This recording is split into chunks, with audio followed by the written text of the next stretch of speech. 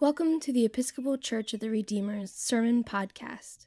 The readings appointed for this sermon are from the book of the prophet Isaiah, chapter 51, verse 1 through 6, Paul's letter to the Romans, chapter 12, verse 1 through 8, the Gospel according to Matthew, chapter 16, verse 13 through 20, and Psalm 138.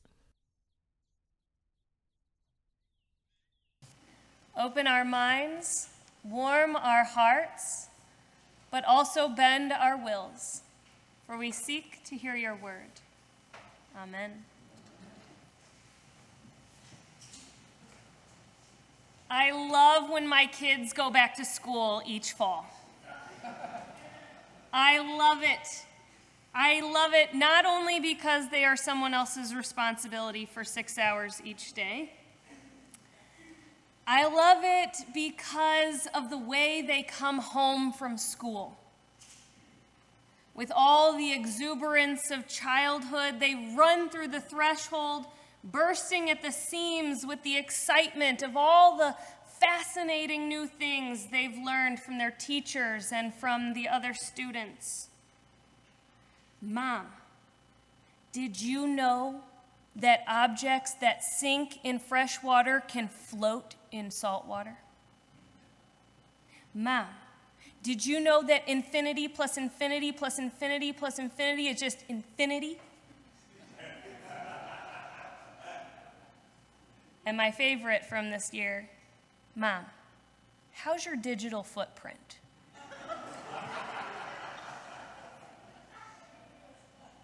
This week, my boys collectively convened at the kitchen table to discuss a lesson that they had both had in their first and third grade classes, and my ears perked up as I heard little Arlo say, "And that's how the world was made." My parental anxieties leapt from my skin. We do live in Ohio, after all. What are you guys talking about in here? Oh, we're just talking about how the world was made. Intrigued, I pleaded, "Tell me more." Well, our teacher took a great big balloon and she shook it up and she passed it around and we all got to hold it and squish it. And then she took it back and she popped it. And glitter went flying everywhere. And all the particles and atoms and stuff, well, they're all over our classroom. And we'll be finding glitter for years. Did I mention I love school because they play with glitter there and not at my house? I love that my children get to wonder and explore and expand their minds, their worldviews in this diverse environment of thought and experience. I really do love that the two creation narratives we find in the book of Genesis are not the only way that they will understand God's marvelous work in making this world. I love that science and faith are not mutually exclusive in their minds. And I love that they get to see glitter everywhere. Now, I don't know exactly what the opposite of glitter is, but I think I saw it this week too. Let me tell you how I got there.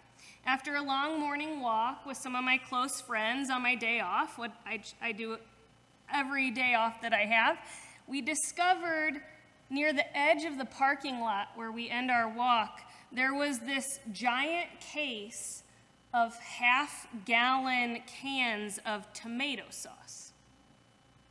Still cold from falling off a truck or maybe being left behind by someone who thought they were stealing something more exciting than marinara. I don't know how it got there, but there it was. So me and my friend Jane, who's also a priest, in the church, we went looking for who it might belong to. Coffee shop? No, it probably doesn't belong to the coffee shop. We looked across the street and saw Pleasant Ridge Chili. Aha, we found it. We took a picture of the case of tomato sauce. We walked over, asked to speak to the person in charge, and showed them the picture of what we thought was their missing beloved tomato sauce, to which he responded, no, we don't use that brand. We don't use that brand here. That's not ours. So we left, bewildered, looking to find who it might belong to. And as I walked toward the front door, out of the corner of my ear, I heard a voice that was the opposite of glitter. I'd throw it right back in his face. I'd get him back the way he got me. I'd expletive him to teach him a lesson. Whoa, it is 9 a.m., dude. And you're cussing in public and spewing revenge rage all over the place. And you probably just added to the list of reasons why I think the Apostle Paul was appealing to us to not be conformed to this world, but be transformed by the renewing of your minds. Days later, I'm still thinking of what I could have said to him, what I should have said to him, what I would do if I had just stopped and had the courage of Jesus. But instead, I walked away in righteous indignation, wondering, I wonder if that guy says he's a Christian. Judgment is the easy way in this scenario. You all have probably experienced anti-glitter as well. The harder work I'm finding is me, over these past several days, asking myself, how could I have shown up for him? How could I present my body, indeed my whole self, as a single, holy, and living sacrifice unto God?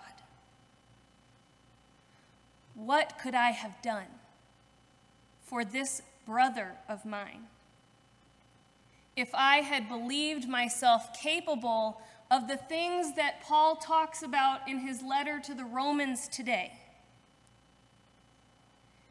If I believed myself capable of being a prophet, a minister, a teacher, an exhorter, a giver, a leader, or a compassionate person in that moment? What would our world look like if instead of judgment, we practiced curiosity? What if instead of seeing ourselves more highly than we might ought to, as separate individuals concerned only with my own wants and beliefs and desires, who had no need of that man, and instead saw ourselves as members of one body, one collective community, one human family? When I moved to Cincinnati just over 4 years ago, I was invited to attend the first planning session of a newly forming interfaith collaborative for the celebration of joy. It's called the Cincinnati Festival of Faiths. It had long been a dream of the interfaith community of Cincinnati, which started out actually with the Greater Islamic Center of Cincinnati, the Jewish Federation, and the Episcopal Church, creating a trialogue. Dialogue, Trinity, trialogue. But it just kept growing and growing. People actually wanted to be in relationship with one another. And today we have 37 faith traditions represented in our group. 37. The most diverse gathering of the faithful in our city and probably in our nation. This big in-person gathering gained traction in 2018 when the Brueggemann Center for Dialogue agreed to host the gathering at Xavier University's Cintas Center. We could get all the faithful together there, and that first year, over 2,500 people showed up. Our hopes of expanding opportunities for unity and collaboration for the greater good grew and grew from there, insisting that the relationships we built would permeate our lives and be present for us in the days beyond just that last Sunday in August. Festival of Faith is how I met my dear friends Jai Paul and Assis Carr. I've told you a little bit about my friend Jai Paul in the past. They're a young Sikh couple who shared so much wisdom and renewal of my mind and my spirit since I moved here to Cincinnati. And after Jai passed last year from cancer, Assis and I began to look for every opportunity to spend time together, because I had promised him I would drop everything I had to care for her and to learn from her as often as I could. So a few months back, Assis called me on the phone and said, "What are you doing tonight? I want to go hear this speaker, and I want you to come with me. I'll drive." "All right," I said, "let's go." Well, it turns out we were driving all the way to Indianapolis. But sometimes trust and availability are all that you need for something wonderful to happen. The speaker was a childhood friend of Assis's from her community. Her name is Valerie Carr, a woman who, in my own little bubble, I had never heard of, let alone that she has TED Talks and had addressed Congress and everything else. I found that Valerie was someone I deeply resonated with. As she began speaking about the groaning of our nation in labor for a collective peace, for compassion through action, for a greater good. It sounded familiar to me. Hopefully it does to you too. She compared this time of our lives to her experience of giving birth to her own children and how our capacity to learn to breathe and push is what brings new life into this world. Valerie talked about a revolutionary kind of love that requires us to see ourselves as belonging to one another. Her Sikh wisdom literature I heard in the words of Jesus and in the words of the Apostle Paul that we hear together today. You are many members of one body. Valerie's life has become a practice of devotion in seeing family in each person she meets. She told us how just walking down the street, she would look at people and say, brother, auntie, child, claiming them as members of her own self, completely belonging to one another, creation of the same creator, little specks of glitter bursting forth from the beginning of all things. She spoke of our capacity for creativity and for our deep need to reclaim a childlike sense of wonder that makes us curious about the world around us, about the people around us. She begged us to look at our neighbor and recite a life-changing mantra that I think rings true for all of us and every person we encounter along the way. She told us, say this: when you see a neighbor, say to yourself, you are a part of me I do not yet know. You are a part of me I do not yet know. If we say this, Valerie says, we will never see a stranger. She wrote a whole book about it, in fact. It's called See No Stranger. I commend it to you. I found myself thinking about it a lot this week. What if I had looked at that man in the chili shop like that? What if I had seen him as a part of me I did not yet know, and maybe even a part of me that I didn't always like? What if I believed that we truly were members of one body? What if I believed that and then my actions reflected that belief? What if I had the courage of Jesus?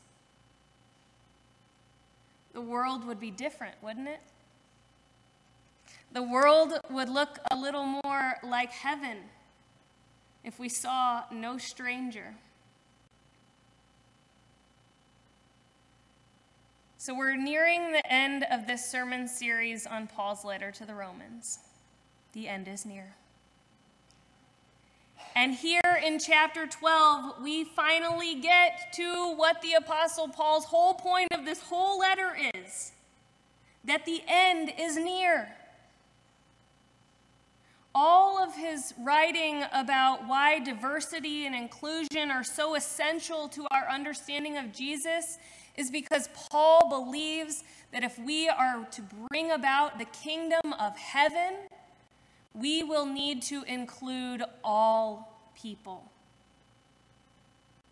This radical welcome, this revolutionary kind of love is so fundamentally necessary for our life of faith in Jesus Christ.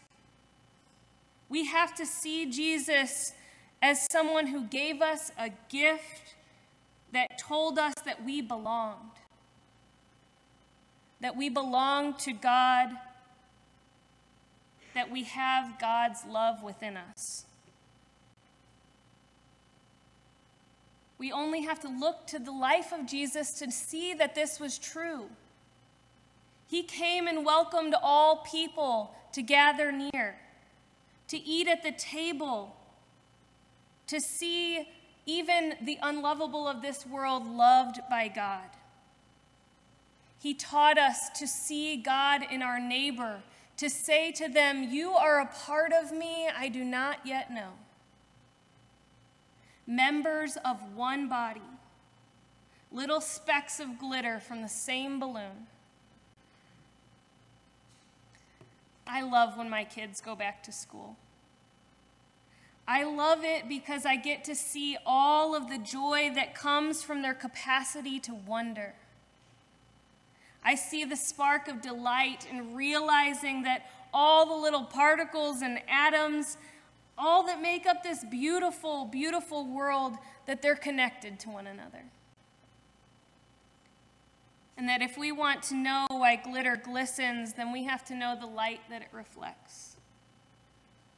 That there is something so magnificent beyond us, that it would take all of our collective wisdom of all the world, of all its religions, for us to even begin to understand a little bit of how loved we are and how belonging we are